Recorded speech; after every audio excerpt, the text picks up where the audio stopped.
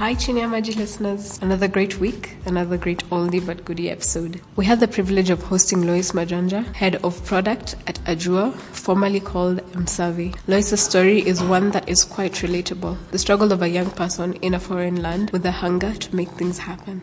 Enjoy the podcast. Hello everybody, this is the Chinyamaji podcast with Impact Africa Network. This week we have the pleasure of hosting an awesome tinkerer, practitioner, professional, startup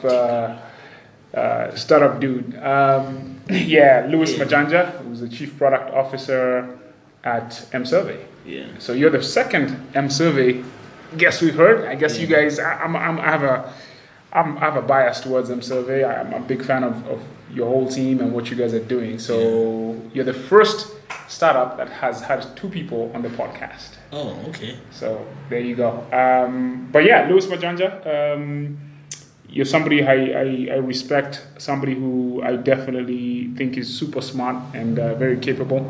We have a similar background in terms of just, growing up in Kenya and going to spend some years in a similar geography and then making the move back. So that ties us together again. But anyway, I guess why don't you introduce yourself and tell us a little bit about, your background and how you ended up, I guess start with, where you grew up and your journey into life.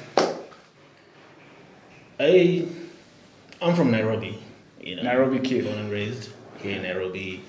Went to government schools. Which school did you go to, by the way? I'm trying to pinpoint which kind of school you went to. Just government schools. That's good enough. Started off with city council and government schools throughout, and then which were great, and I think a great experience, great grounding, and understanding the world, and interaction with different types of people and people from different backgrounds. Then moved to the US in the early 90s. I think there was a lot of turmoil at that time in the country, and a lot of people were looking for alternatives to see, it was not, I don't think at that time, yes, everybody said they were going to university, but that was just a channel to hey, how can we get out there? And I'm sure people, and I'm sure the parents who were sending their children were hedging. Hey, let's put somebody out there who can probably pull the family out if need be. Get a job and subsidize or keep things going while we're in this other struggle out here. So I was part of that era of people trying to find a way. And in the 90s, I feel like the 90s had a massive move in that direction, massive immigration. But it's funny because I remember in the 90s, I obviously moved and other people, and I also met somebody who told me what do you mean? Life was good, man. I had money. What are you guys talking about? Really? So a lot of the struggles are individual. I think everybody's struggling. You just don't know other people who. No, but I think there's systemic and then there's individual. But I think those are the exception, not the rule. I mean, the rule was that's true. People are not happy. But I just still remember meeting somebody and telling me, "What? You're mad at me because life was good." Okay, good for you. Yeah. So anyway, I was part of that era of people moving, and then obviously went to the US, and there's things, processes, and all that people do. But in terms of career, college, I started off. I mean, in the US, depending on situations, you start off at community colleges, and that's really where I started. So where did you end up in the States? I ended up in Albuquerque, New Mexico. Jesus Christ. Albuquerque, New Mexico. New Mexico is a beautiful state, very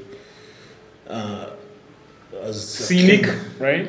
As a Kenyan, it's actually shocking when you go there because the first thing you encounter is adobes. And what? Adobe tree, Adobe houses, Adobe architecture, hats. Which is what? Adobe is mad, but it's not mad, but it's around the architecture. So in your mind, when I'm moving to America, I'm going to this place where there's skyscrapers, New York. That's what comes to mind. Then you go to this city, which half the city is Adobe. Interesting. Which city is this? It's Albuquerque. Albuquerque. Okay. Adobe structures, and you're kind of confused. It's like, man, I didn't know America. I mean, there's nothing wrong with Adobe. It's beautiful, it's nice, but it's visually, there's not much what you thought America was. Yeah. But it was a great place. I went to a community college there. I've always associated New Mexico with that Breaking Bad show. Yeah, I watched that show specifically because I could see places that were familiar. Familiar with you. Yeah. So, but the thing about New Mexico too was, if you look at the whole tech era, tech in America keeps on evolving, and there are many eras. And if you think about the PC era, was also the semiconductor era. Right. So that's when all the big companies, the Intels, were building these large fabs. So Albuquerque was the center of that whole. Isn't that crazy? I think also Bill Gates started his Microsoft in New Mexico, right? Yeah. Which is nuts when you think about it right now. And then also, if you think about tech in the US, a lot of it kind of originated in these research labs. So Albuquerque, there is Sandia National Lab, and then there is also Los Alamos. Okay. So Los Alamos, I guess, is where they came up with the first nuclear bomb. But there's Los Alamos. So there's a huge community scientific, of research, tech. Scientists and tech over there. Okay. But there's also a huge disparity in terms of who has access and who doesn't have access. So, so typically in the US, as immigrants, you're working and going to school. And my first real, these are small jobs there, but my first real job was, I was a machinist. Okay. I used to, basically a machinist is, you work in a manufacturing operation, and when something breaks down, it's not like you can go buy a spare, you have to build it. You have to create it yourself. You have to create it. So that was my job.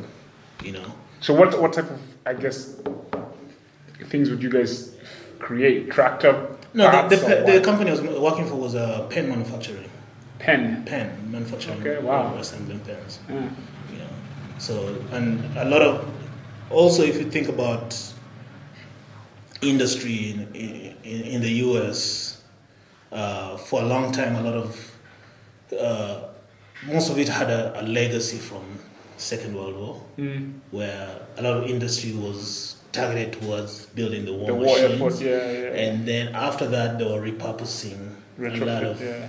that machine for civilian uses. Okay. So you'd find a lot of old machinery that had been repurposed. So again, that comes in that you need people who can. There are no spare parts. You can go on the shelf and buy. You have to make build them. those things. So how did you get this job? This is a very interesting.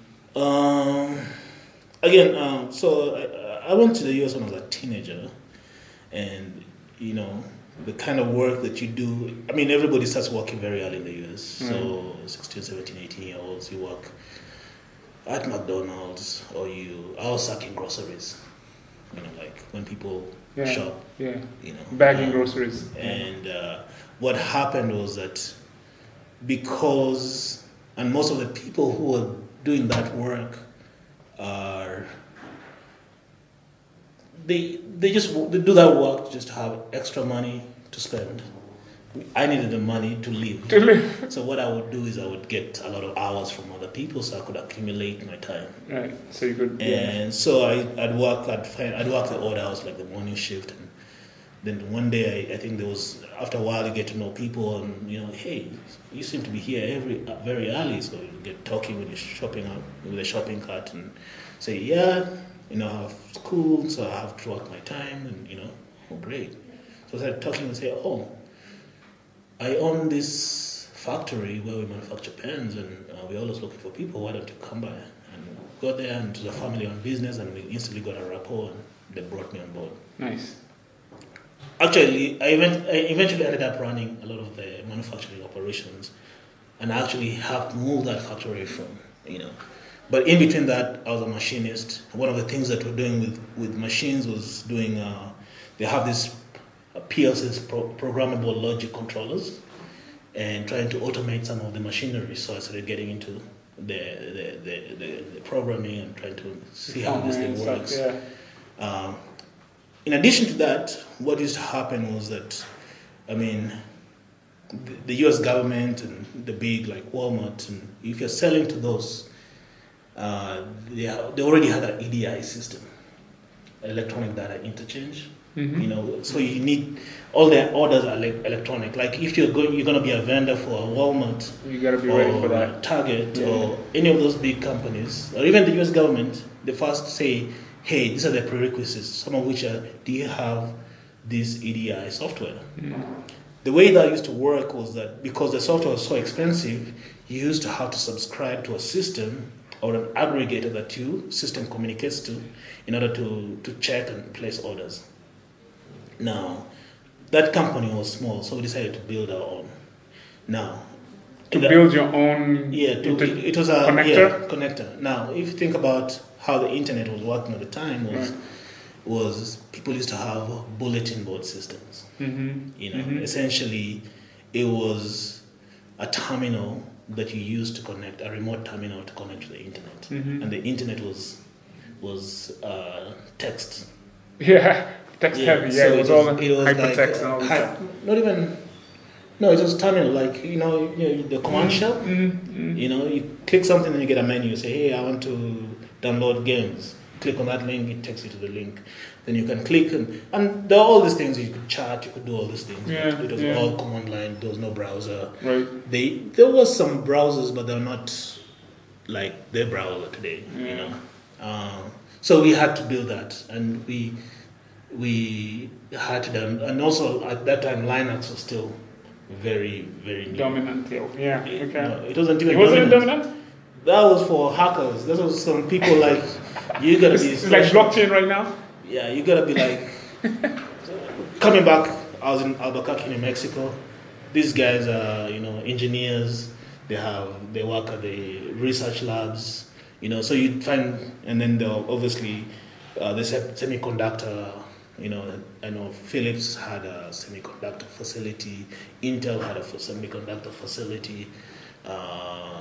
Those companies which have gone out of business, DEC, all those had fabs in. So even the community college I was going to, my major was electronics.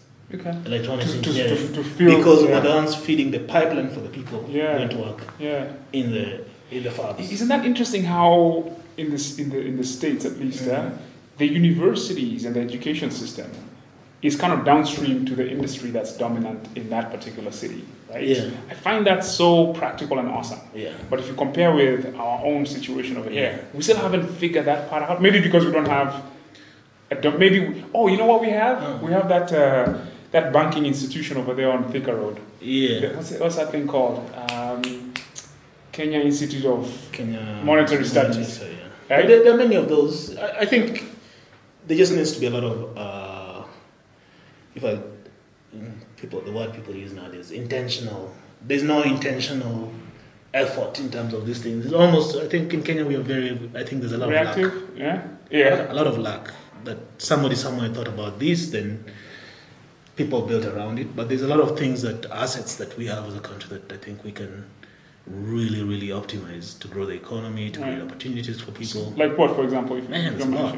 Number one asset that we have is the post office. That's a huge asset that should be an engine of e-commerce, not just Kenya, but Africa.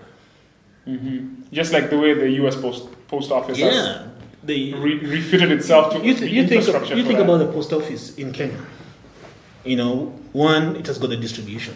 Totally. It has the infrastructure. Trust is iffy, but you can build a trust. Right. It's a 100-year-old institution. Right.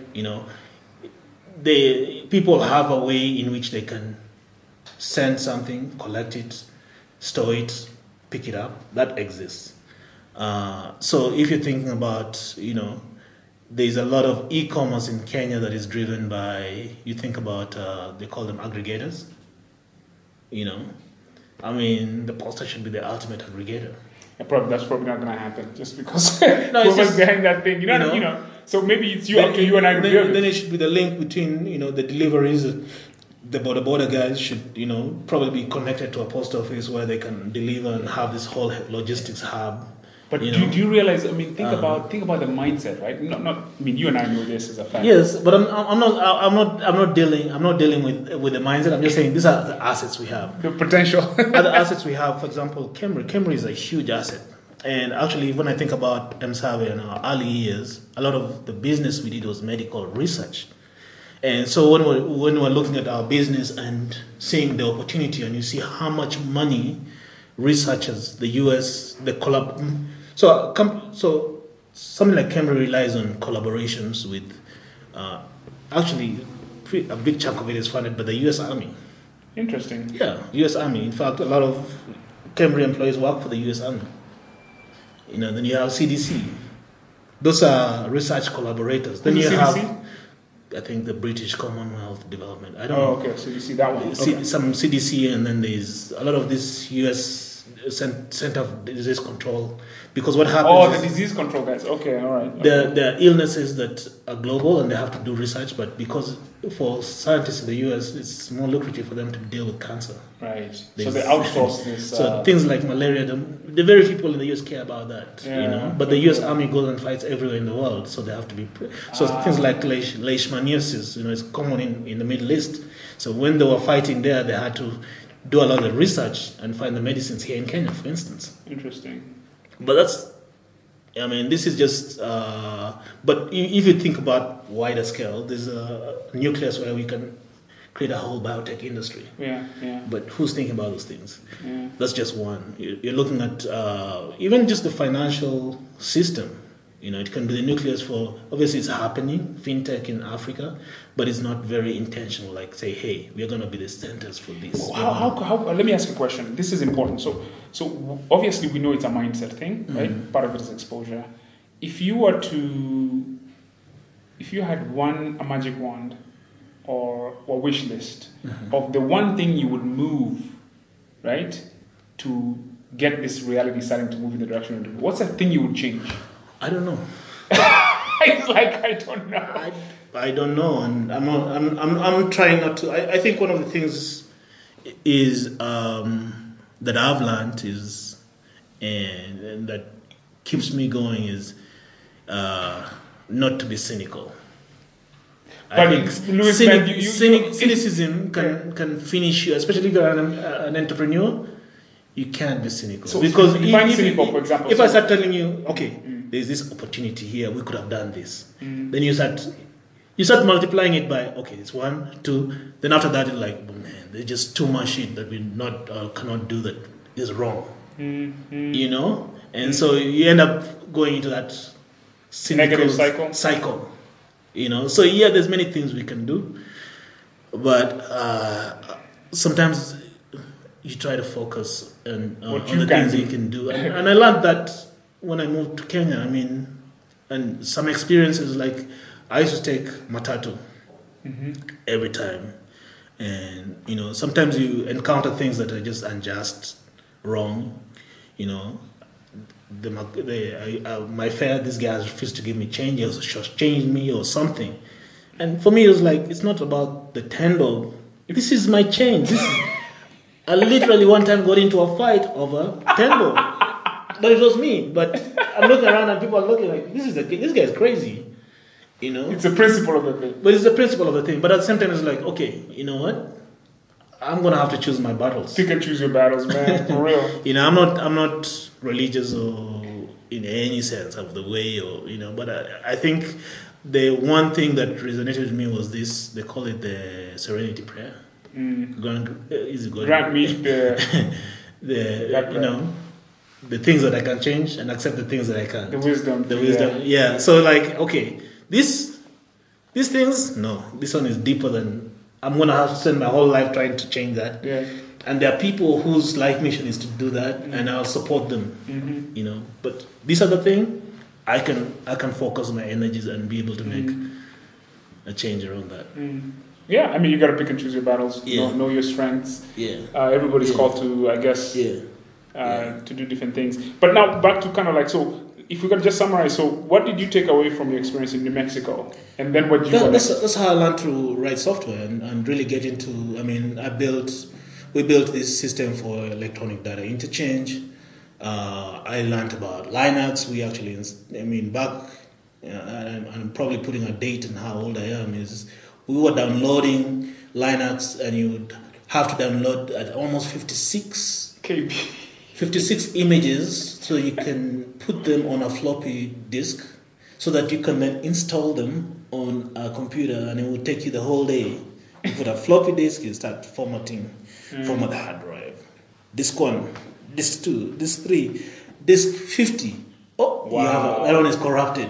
Oh, damn. Okay. But it was an interesting thing being early in the world of Linux and seeing that whole community, the tech community at that time, working with, building, it was called a bulletin board system. You're building your own, the early version of ISPs. Pretty much when you were building an ISP, you used to have to modems, and you put the modems, you have a phone line, you put modems, and you have, it hands. So when somebody calls in, and then you get on the BBS, and then you can go online. And actually, even at that point, I was in the US, but I could see that there were some people in Kenya who were online at the time. Interesting. There were some people in Kenya who were already online, I don't know who they are, but where they are, but I could see, because the way the internet was, there was a lot of nodes around the globe. Yeah. And so in Africa, there were very few nodes, but there were people in Kenya who were on the internet at the time. And, I never got in touch with them, but I could see, hey, here's a server based in Kenya. Probably it was UN or something. Yeah, probably. But there were people in Kenya at that time who were already online. And I'm talking about, this is 93, 94. Damn. So fast forward to, then you moved, how did you move out? So obviously I'm working and my primary job role is not necessarily to be software engineer. I was a machinist, and then gradually I moved into the logistics part of the business. So, but I was still developing software because to make my work easy, which is for the manufacturing, trying to develop our in-house. I didn't even know they called them ERPs, but I built the software for that. Like at that time, just solving problems, basically. Just solving problems. That time you're using Visual Basic because I can use this. Yeah. It was still early in the game at that time for VB. Just solving problems with tech. That was not my main job. So the company, I think we got new investors and we had to move it. I told you I was managing logistics. So how long were you in the company for? I said I was there. I was doing these things when I was a teenager. By the way, I was 18, 19. Then we moved the factory to Reno, Nevada, because we had an investor who bought the company. So we packed the whole factory into trucks. To Reno, man, that's the son of the son of the owner drove one truck. I drove the next truck, and we landed, set up. Now there's also a lot of learnings in that area because, part of the in the US, or I guess even anywhere in the world, you just don't open a warehouse, put a factory in there, and start business. You have to get your permits. Mm-hmm. So I had to go to the city. Mm-hmm. The permit process. You go to the hearing of the city council. Right. You get signatures from people in the neighborhood. But I learned a lot because also what happened in that period of time. What I learned is a lot of local government in the US is really driven by the number one thing they're trying to do is increase the tax base. Mm-hmm. How can we get businesses set up here to create jobs, increase the tax base, and also they're always trying to increase the property values. I mean, when you're in conversations with the city authorities, that is the number one thing they're always talking about. Mm. Increase the jobs, to increase the tax base, increase property values, because if the property values go up, they increase the tax base. Yeah. That's all the conversation they talk about. So they also had this Economic Development Association of Western Nevada. So I'm a 19-year-old and I'm called, we want you to become part of this, because we're trying to grow the business environment in this Northern Nevada. I was like, wow, I felt... But it was a learning experience because even at that point, though, trying to see the ecosystem of not just... At that time, I'm not thinking startups, I'm not thinking about... I'm just talking, hey, this is a business you're building and this whole government process that supports that and how that works. It was really eye-opening for me at that age. Anyway, so we set up the factory and we kept running it. But I've always been involved So obviously I got into this subculture of technology, you know, and you know, so if you think about in the 90s, the big things was PCs, and you would find that people were getting on, buying computers, home computers, getting online, you know. So in terms of the ideas and the adventures and the things we were experimenting with were, one, hey, your friend needs a computer. You order all the parts and assemble it for them. Because if they go online to Dell, it's too expensive. Yeah, I remember that. So that was a side hustle that was pretty common. Like, we used to build computers for people, you know. Wow. And then, so you start understanding the whole supply chain. Where do you get these motherboards? Where you get this memory from? You start understanding a lot of that stuff. Then also, it was also the era of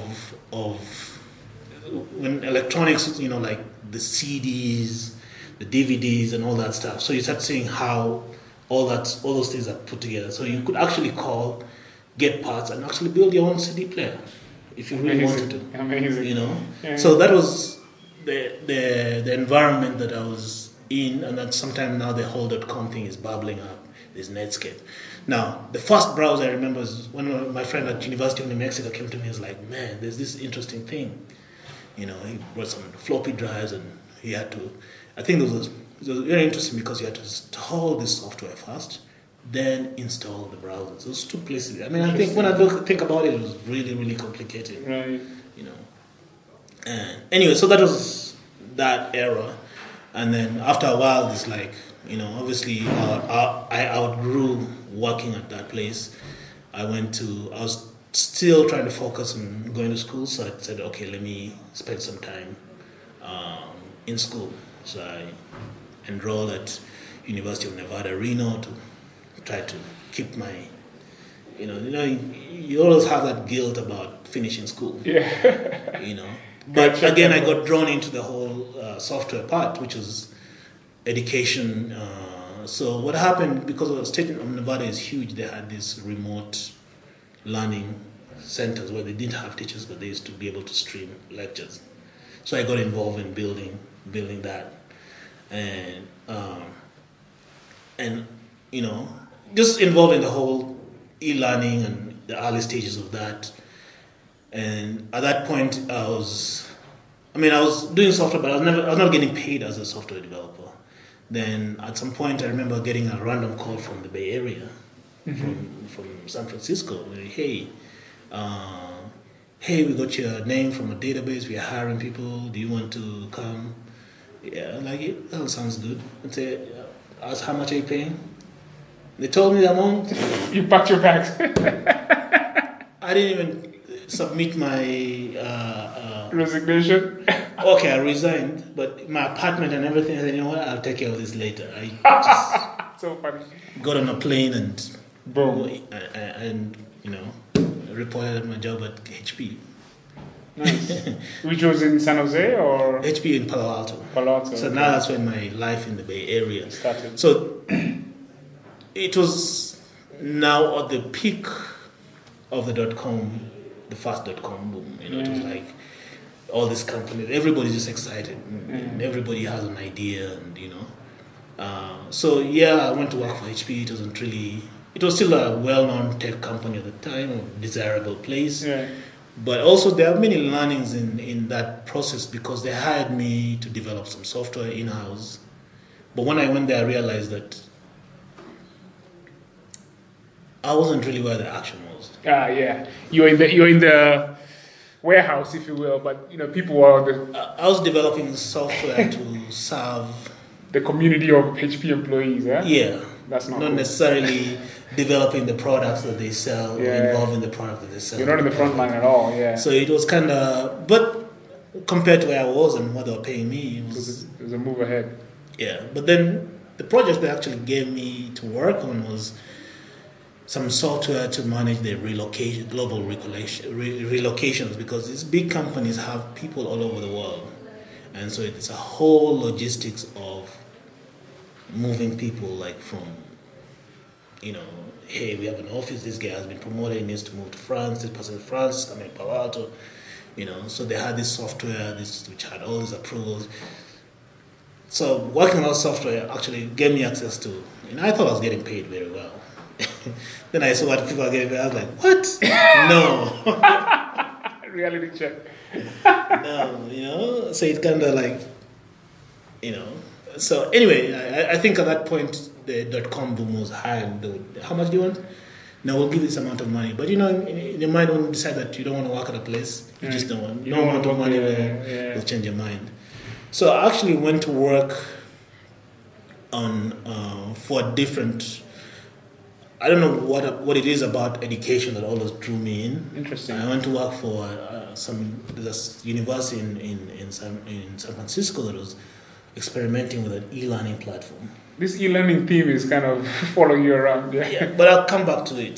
They were experimenting with this thing, and they, obviously most people they were having a hard time finding people because of .com and everybody was wanting to work with. Yeah, nobody wanted to work at a university doing e-learning. That sounds interesting. And actually, when I filled in the application, actually the funny thing is when I went for the interview, I actually met somebody that knew my brother from Kenya who was a student there, and he was like, "Wow." When I saw this name, it looked familiar, but I just said, the world is big. And he was telling me, man, this guy thought you were from Eastern Europe or something. That's why they even called you for an interview. Oh! That name, your name. I was like, what? Anyway, I worked there. It was nice and everything, but how long did you work there for? Probably a year, 2 years. Okay. But we developed this software which, so literally that doubled the intake of the university. Wow. Like, if the intake of the university was 5,000, they suddenly had 5,000 more international students, mostly from Asia. Mostly from Nigeria? For Asia. Oh, Asia. Okay. Asia. All right. Okay. And like, I was sitting here dude, I'm responsible for doubling moving the needle. The intake of this university. So what did that do for you mentally? How did you... I was excited about building something that is having an impact. Right. I was excited about being on the front lines of interesting technology. Right. And the good thing there had a lot more freedom. Okay. To do stuff. Which school was this? It's called Golden Gate University. Golden Gate. Okay. Yeah. All right. Interesting. They do law. Yeah, law, business. Yeah. Okay. They have some undergrad courses too. Okay. But yeah. So it was very exciting. But now, here's what building all that. I was like, I started using the same code base to build a social network. So I built the guy. I built a social network. What was it called? It was called mLevy.com. You're the Levy guy? Yeah, I built Shit, that. Louis. Oh, you know that? Dude, that thing was big at some point, dude. Yeah. So I used the same code base that I was using to build this e-learning platform. Levy.com, my goodness. build That thing was big in the States, man. Now, the thing about it is that when I look back, it kept on evolving, but everything that Facebook does today is you are doing that shit, isn't it, bro? I built that. Yo, man, this is crazy. This is a reveal right now. Who knows this about you? You're the Levy guy? Yo, and you know what? I remember thinking, because I never got onto it. Yeah. Because I was like, yeah, Levy's weird. It's like I didn't identify with being Levy. Me neither, but How did the name come from? My friend, I built this, and the branding was actually my friend. My friend, his name is Leo. And we did Leo Fire. Yeah. So I built I it. bet it's Leo Fire. Jesus So Christ. we built this together. He was more on the branding side and the whatever. But I remember I'd be here and I'd be on the phone, then say, okay, I'm driving down to LA, because he lived in LA at the time. So I'd drive down and we'd work on some shit and say, okay, we're launching something new. But it was, it was just that excitement. We wake up and then we had a count at some point we had, okay, those numbers don't look big today, but at that time they were huge. We had 15,000 people. That's we had 15,000 people. And for me it was interesting because at that point I was in America, but I was not really tied into the Kenyan community. Interesting. So yeah. but Leo was very much. Was he more tied into that? More tied, especially in LA area. But me personally, so that was my first. All this time I'd been in the US almost 9-10 years. and this was my first encounter of, hey, okay, there's actually a community of Kenyans here in the US. But also that thing was not happening in isolation, because at that time there were other quote unquote social networks, Black Planet and College Club and those interesting things. But I think we're on the front lines of something big. Now, there's some lessons I learned from that, in the sense that so people will come to us and say, man, you guys are so talented, you need to go solve a bigger problem. Who are these people? Just all the Kenyans at the time who were in the tech field, or older, So there was, even that time, there was just no linkage. I mean, sometimes it sounds weird, but I was in Silicon Valley, I was in the Bay Area. You're in the heartbeat, but you're not connected. But you're not connected. Exactly. That's the Silicon Valley experience. Even that connection, even there are people, not just Africans, people of color, whatever, or minorities, who are there, but there's levels to this. There's levels to this game. So you got into Google, you're not part of that story that, hey, when we were in the garage, or when we had this shack, or we're just here. Right. You're there when, okay, now we had a formal process, you put in your application, that's how they hired you. So you're a different race. You came in at a different level. You're not that, through the rough times, or quote unquote the rough times, So, but there was just nobody out there who could see that, wow, this thing can actually be big. Or people are saying that this thing is this is nice, but it's useless, Right. There's no commercial value. And there's somebody, there's a famous quote about, the future comes looking like a toy. And I see it a lot here when you find some people working on something and people will trash it, like, oh, this guy's not serious, it's not a real business, Right. Instead of saying, okay, this is something interesting. Are people using this thing? Right. Are people interested in this thing? Okay, how can we make it bigger? How can we flip the thing? So what happened to Levi? So this is so fascinating. So what happened? It just died because there was, at that time, server space, the cost of maintaining that thing was huge. Yeah. There was no AWS or anything like this. I was lucky I had a job in San Francisco that was paying me well, so that's how I was keeping it going, So you're carrying and feeding of the beast. And and truthfully, it was just a fun project for me. Yeah. That's so cool. But it would have been nice if I was able, somebody else to say, okay, wow, we can make this thing big. Dude, you could have been the first social network for Africa, bro, for diaspora. For the world. Even I used to show my friends that I was working with at the office, they were like, wow, can you create something like this for my group? Damn, can you create something this is what's up and everything. People were asking me, like, how can you create a version of this for me? Wow. It's just that nobody thought about how can this actually be, a commercial product. Oh, my network at that time was just limited because, also the thing about it's like... It was desktop driven too and all this. No, it was all online, but the thing is like... There was no mobile at the time. Like we know it today. Yeah, but even Facebook came before mobile. That's true. That's true. Yeah. That's true. So that was my obviously I'd done all the small things previously, but when I look back, it's like, wow, it's a key learning thing in terms of my experience and what is possible and how things can evolve, and that you just need some counter intuition about what this could be.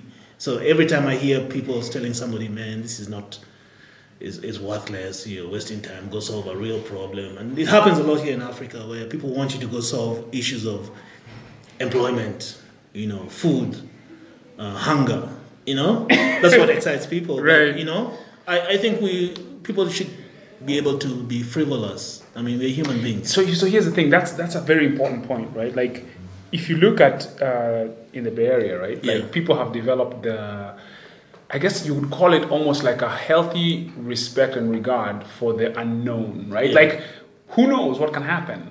Over here, again, it's like you got to ground yourself in reality. And it goes all the way back to go to school, get a good education, get a good job. And this very conservative, which there's no audaciousness, right? Is how I would kind of characterize that, right? Like, so people are kind of held down. I mean, even young people's imaginations are kind of told, that's not going to work across so many different dimensions, right? So it's very limiting, right, in terms of potential. Yeah. So, actually, funny thing is, when I had Levi, there's a guy here, a friend of mine. He owns a chain of gyms right now. he was, I mean, we created this network of friends who are all over the US who we had never met. And I can quote some of them who are involved in tech today. So there's a friend of mine called Duncan. We talked and he said, I'm going to put a video streaming thing on Levy. So he actually had a live video where he would stream his living room on Levy. Are you serious? Yeah. You guys were ahead of the time. He moved back to Kenya, had a tech company, and he still has it, and also is one of the owners of Smart Gyms. Mm-hmm. Duncan. Mm-hmm. One of the people who actually was a member or a user of Levy is Liko from Augusto. Yeah. From Pesapal.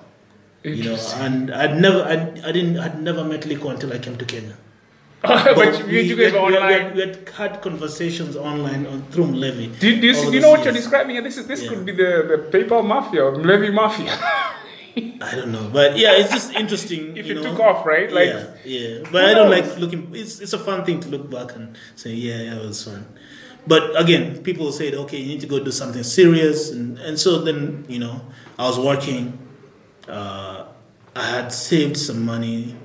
Then I decided to quit my job and go do something serious. Now that's a whole other. Okay, so on this, I said, okay, what is the thing that I can? What's the serious thing? So I decided to go say, okay, we can go build a music platform. So we decided to build a music platform. I was still working with Leo. I was still working with Leo at the time, and so we said we build this software that basically. I think at that time it was the time of that streaming thing. That what was that called? There was Napster and all those. Yeah. But also Netflix was on the scene, and remember Netflix used to send CDs, used to deliver CDs. Yeah. So we thought, oh wow, we can create a custom CD compilation service. You go to our website, select songs, compile a CD, and then we ship it to you. We built a thing. We experimented. You click and it printed a CD with your songs, and boom. So it's like, wow, we've built this. We can have a business. So I took my savings. Luckily, I'd saved some money, and started. But then the day I quit, I realized that, man, I think I made a big mistake here. Okay, because the US is like a taxi. It's like that meter runs every day. If you had $10,000, $20,000, whatever, at the end of the month, your rent is due. It's your $1,500 less. Right. and those months move very, very fast. Right. Very fast, man. So we built this thing, and so also I was always involved in music and entertainment, specifically a lot of reggae. So. I knew these guys in Sacramento who have a huge catalog of, but at the same time, I completely didn't understand the licensing part of it. I just said, these guys have a ton of music, they can just give me, I can just go digitize it and put it,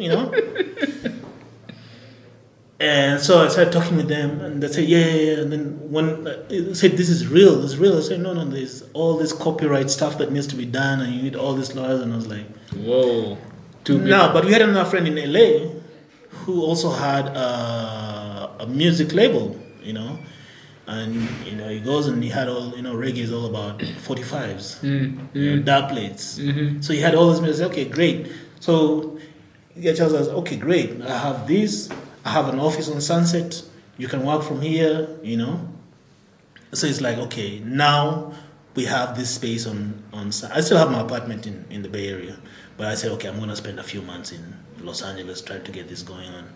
So we have this space in Sunset Boulevard. And this guy has his record label. But the reality is that all this stuff was everywhere. It was not organized, well cataloged. But he says, hey, there's music here. You can just digitize it and sell on your system, And then you're sitting there like, okay, yes, there's music here. Now we have a website. How do we get... it was just... And every day you wake up morning, the money goes down. Wow. You don't have a business. Obviously, even the product is not finished. Right. We're refining it. Right. And at the same time, my partner at the time was going through some stuff. He decided also to move back to Kenya. So I said, okay, great. Maybe When was this now? it was sometime in the mid 2000s, early 2000s, about 2003 or 2004. So I was like, okay, you come here, probably you go find a market there. So he comes to Kenya and his career takes a whole different trajectory. And this is Leo? Yeah, he ended up being on radio or something, But he's back in the States. Yeah, he went back, but he was in Kenya for a while and Okay. was working in radio. His life took a different trajectory. So I'm here trying to get this thing going. I think just many things going on. So that venture actually failed, but there's a lot of lessons learned in that. Dude, you've done a few things, man. This is awesome. But okay, when I look back at those things, I had no clue what we're doing. Of course, but damn, you're doing them. No clue, but there's a lot of lessons learned. Even in the LA thing, there are things that we did that when I look back, I just smile. Like this guy who had given us an office, and we were running out of money. So now, how do we? So it was okay. We are running out of money. We need to make money. So we lose focus. There's two things. I was always involved in music. So there are these DJs from Japan, some reggae DJs called Mighty Crown. I got connected to them and say, hey, we can do a show in San Francisco. And so we did a show in San Francisco and it was very successful. So we did that, have some money which can keep us going for a few more months. But we got greedy and like, okay, we can do this show in LA. Man, so I don't know about LA, but we got a booking and everything. We do a show in LA, it's very successful. We have the money, we say, okay, we have some money for a few more months. But after the show, we got robbed. What? But how? We In got the parking robbed lot? at gunpoint. Whoa. And Which part of LA is this? East LA, baby. It was, which part? I don't quite remember which part of LA it was. Damn. But So somebody was just waiting for you guys. It was the security guys, really. It was not even. It was the security guys say, "Hey, My man, give me that money." Straight up. So at the end of that, it's like I was out of money. Everything was, I didn't. Wow. I tried to put money into this other thing so I can get money to this other thing. It didn't work out. The guy we were working with literally said, "Okay, you guys need money." He pointed to some boxes and said, "This is weed." Oh! Go figure out how you can, Anyway, that story died. That company exists. There's a story here, man. That company exists as a website, as an entertainment website today. Which company? I'm not really involved in it. The one you set up, or the music company? It still exists as a website. What do they as a website? But nothing's happening. Somebody else runs it. What do they do? It's just a website about music. That's it. It's a blog actually. Somebody else runs it. Hold up, dude. So what happened to the weed, though? The weed. What happened, man? That's a different story. I don't really want to delve into the details of that. But yeah. So there's a lot of lessons learned into that. In terms of one of the things I learned is that I said to myself, if I ever do something around technology or startup, at that time I'm learning how the system works. It's like, hey, it seems like everybody who's in this space is at a top university. They're either at Stanford, whatever. They're lucky enough from Berkeley, and stuff like that. They also learned that if you want to really do a startup, you need to the support system is key. Because that led me down to a spiral. Because after that, I was out of money. When you've been out of the work out of the job space for more than a year, it becomes very hard to get back in because where have you been? And technology changes so fast. Now people who are on Java is a big thing. Now people are telling you, hey, Python? What do you mean you don't know? You don't have experience with. They're asking you new questions like, do you know this framework? Like, what do you mean this new framework? Yeah. It's like you've come from a cave. And then also, the other thing I also learned was that if you're trying to build a startup and you're the one who's building the technology, there's a good chance it's going to fail. If you're the key engineer and the honor of the idea. I don't follow here. No, you're probably going to fail. What do you mean? Because people are going to be waiting for you to give birth to this baby so that you can move. Like, okay, I'm building X. Okay? I have 1, 2, 3 people who believe in it. You know? Who are these 1, 2, 3 people? They're your co-founders, your partners, you know? So you need to deliver product Y. Okay. So that these guys can go out and sell it. You know? So unless the two of you are really, really insane. But I think if you're the guy building that thing, you need to... Now, you could be the guy who knows how it's built, but you need to quickly find somebody to build it. So that you can do what?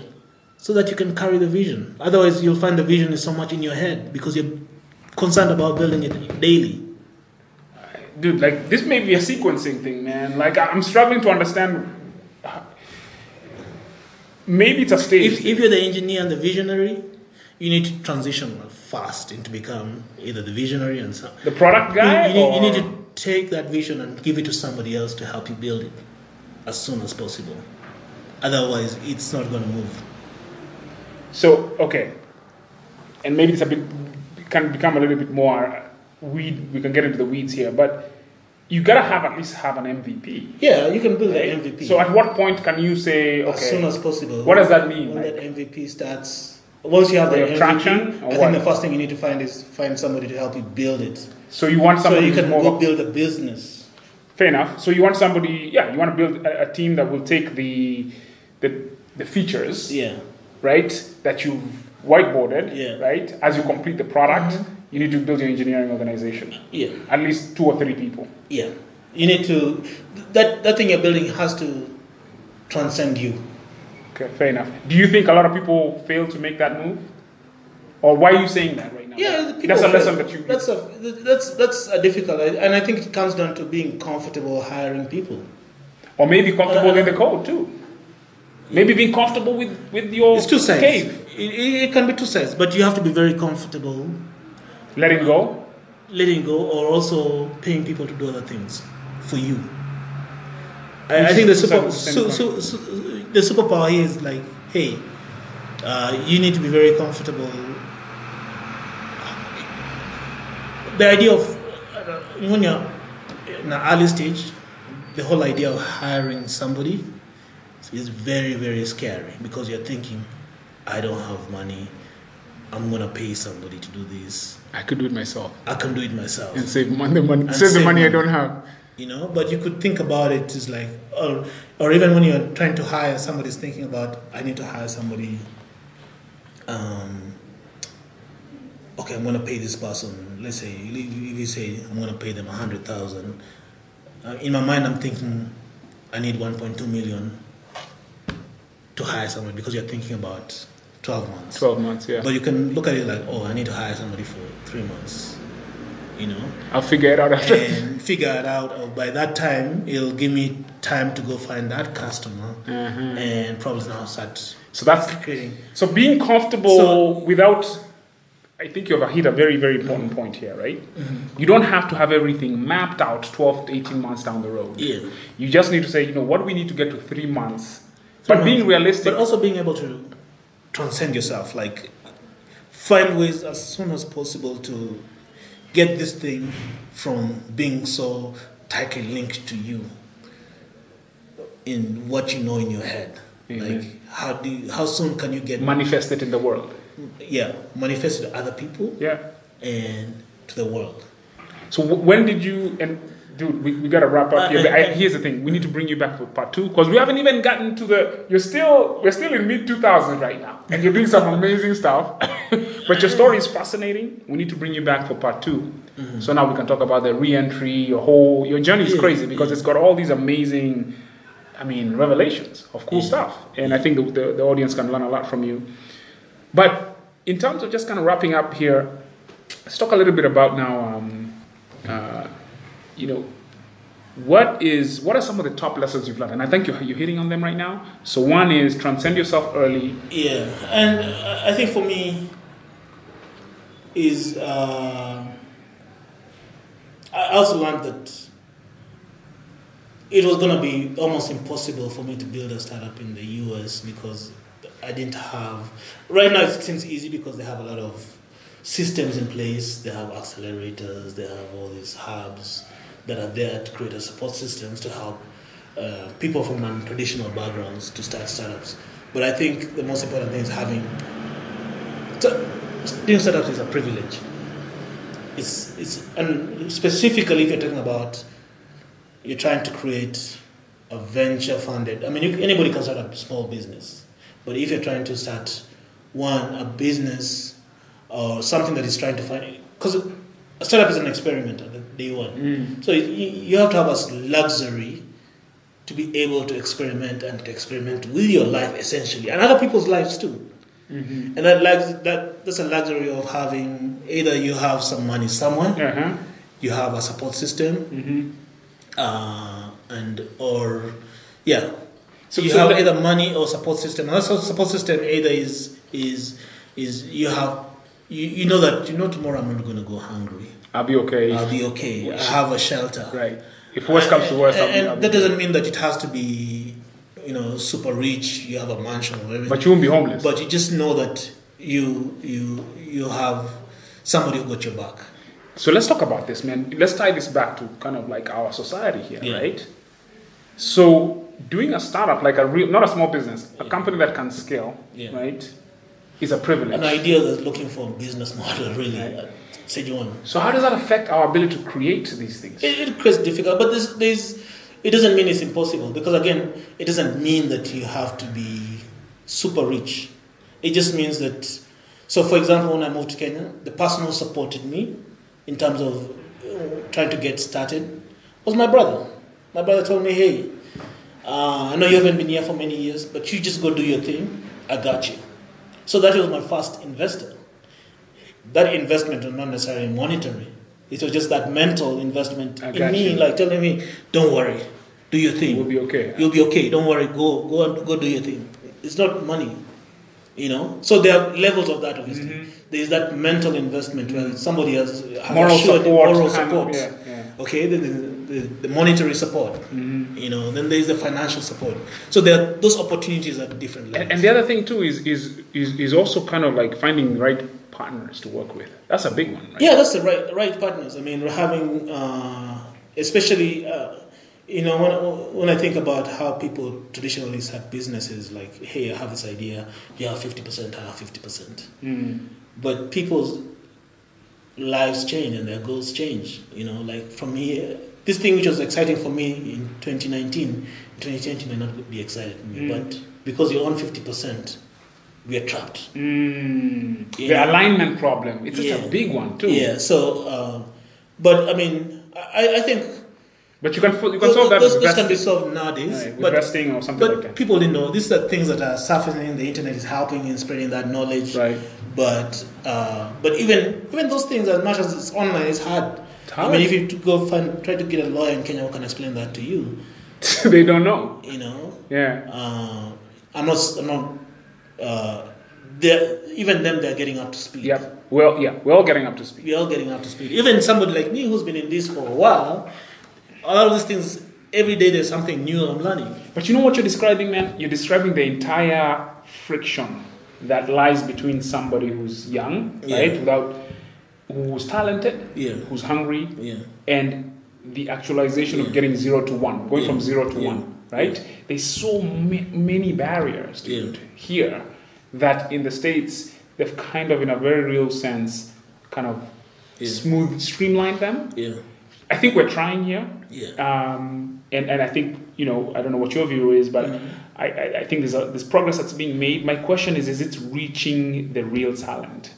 Because I feel like there's two conversations happening here, or there's two parallel universes here. Because if you're a KU grad, for example, or a UN grad, and you don't have those networks again, right? Because the startup is a privilege, even here, right? There's certain networks, Well, yes, I would say that, but I think I don't want to go back and say because those networks or the networks that exist in Kenya are not necessarily networks to help people do startups. Okay, But so wait a minute, but there's we a are lot of, creating you know, we're creating those opportunities. So Right now. you can't say that there's a group of people who are insiders and they know this. Yo, my man, I'm telling you right now, there is.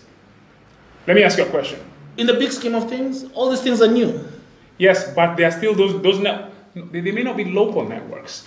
Okay, You feel me? I'm trying to put it at the local level. But I, what understand, I'm saying- I understand the dynamics, the international. No, what I'm dynamics. saying, I'm saying operating here, non-local. Okay, Here's my thing, Lewis. The net of it is it's a marketplace, yeah, it's a marketplace, right? Yeah. And so I know this for a fact. Yeah. Right? And I'll tell you, Maybe I'm so busy working that you don't know. that I don't pay attention to. There are networks out here that can access capital, that Yeah. can access resources, But that have an easier time. Somebody saying, "Look, I put money into your stuff." This is come on. okay, I think okay. Let me step back a bit and think about that is there in the same way that somebody can come from any part of the world and tap into the networks that exist there. So it's not, they're part of a network of where they come from. And so even though that network eventually starts growing locally or building something locally, but that network, it's a global thing, or it's local to where they're coming from, you know?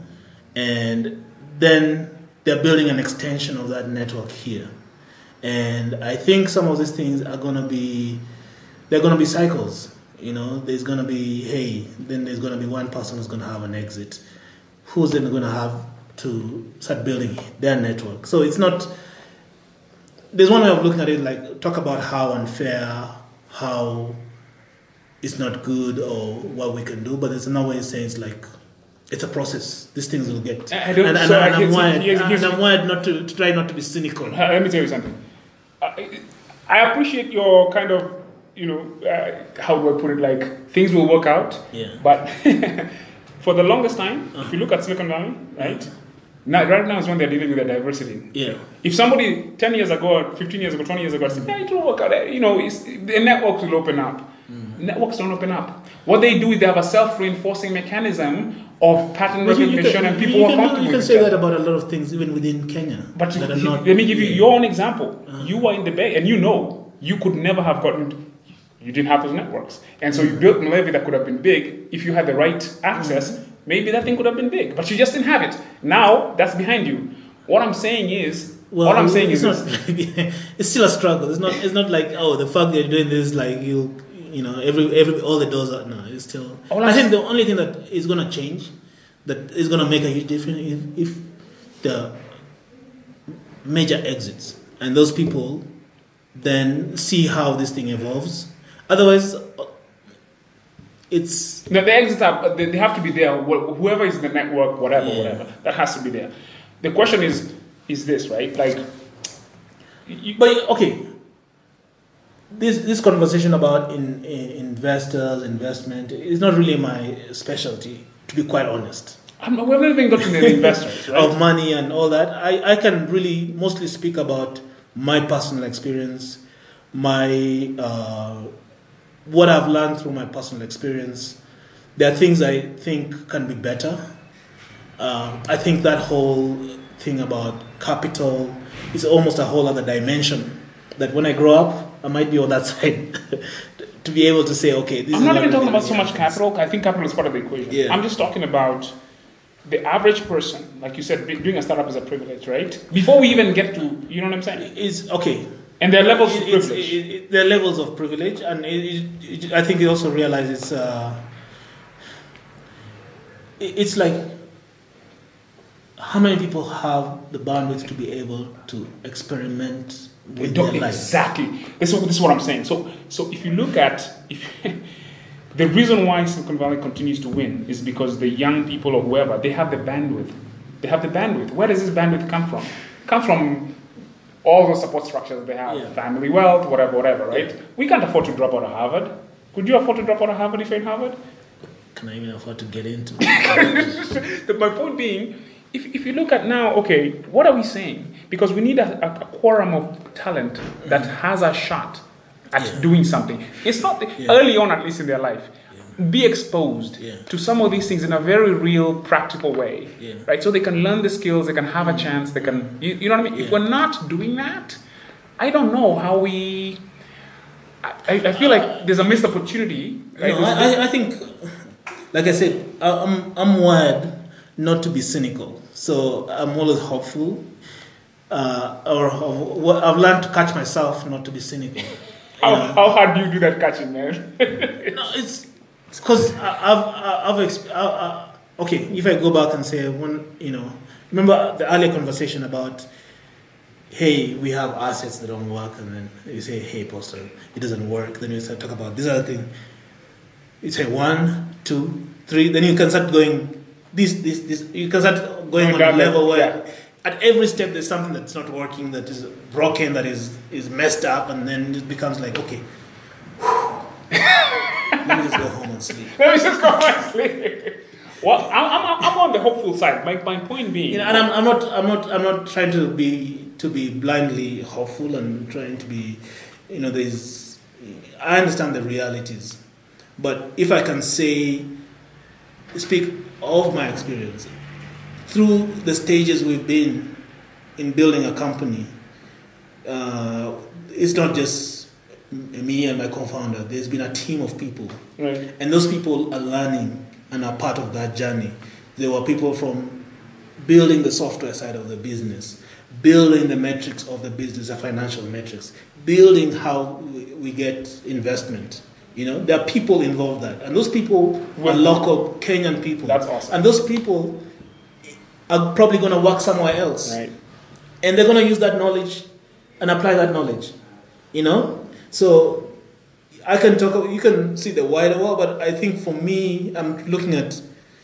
I hope this thing could happen in 1 year. That we have all these people who've learned all these things, and then the next thing, But each of those people is going to learn, apply. Some of those people are going to go abroad, take some of the knowledge, apply it there, bring it back, network, build these contacts, and just build the ecosystem. So from my perspective is the little that I'm doing, I think is contributing to a bigger picture. Right. And I also know that there are other companies doing similar things. So all these people, all this knowledge that is being built is going to come together to build this network. This is awesome. We should end on that note, because that's exactly right. Yeah. It's that network of people right now that you guys are taking with you on this journey. Yeah. And everybody else is taking them on this journey. Yeah. So in 10 years, or 5 years, maybe 10 years, things will look very different, right? In terms of, hopefully at least, right? Yeah. Awesome. Mr. Majanja, dude, we need to bring you back for part 2 so we can hear the journey of how you and Mr. Kentfield got together. Sure. Because I'm sure there's a bunch of amazing stories in there. It's just a tame story. It's just about, hey, we met, we had coffee, we think our minds met and say, let's build, let's go. It's simple. It's not a complicated story. But that's the beginning, the journey, though. Yeah. I think the journey will be interesting. Yeah. All right, man. Thanks for coming through. That was awesome. Great.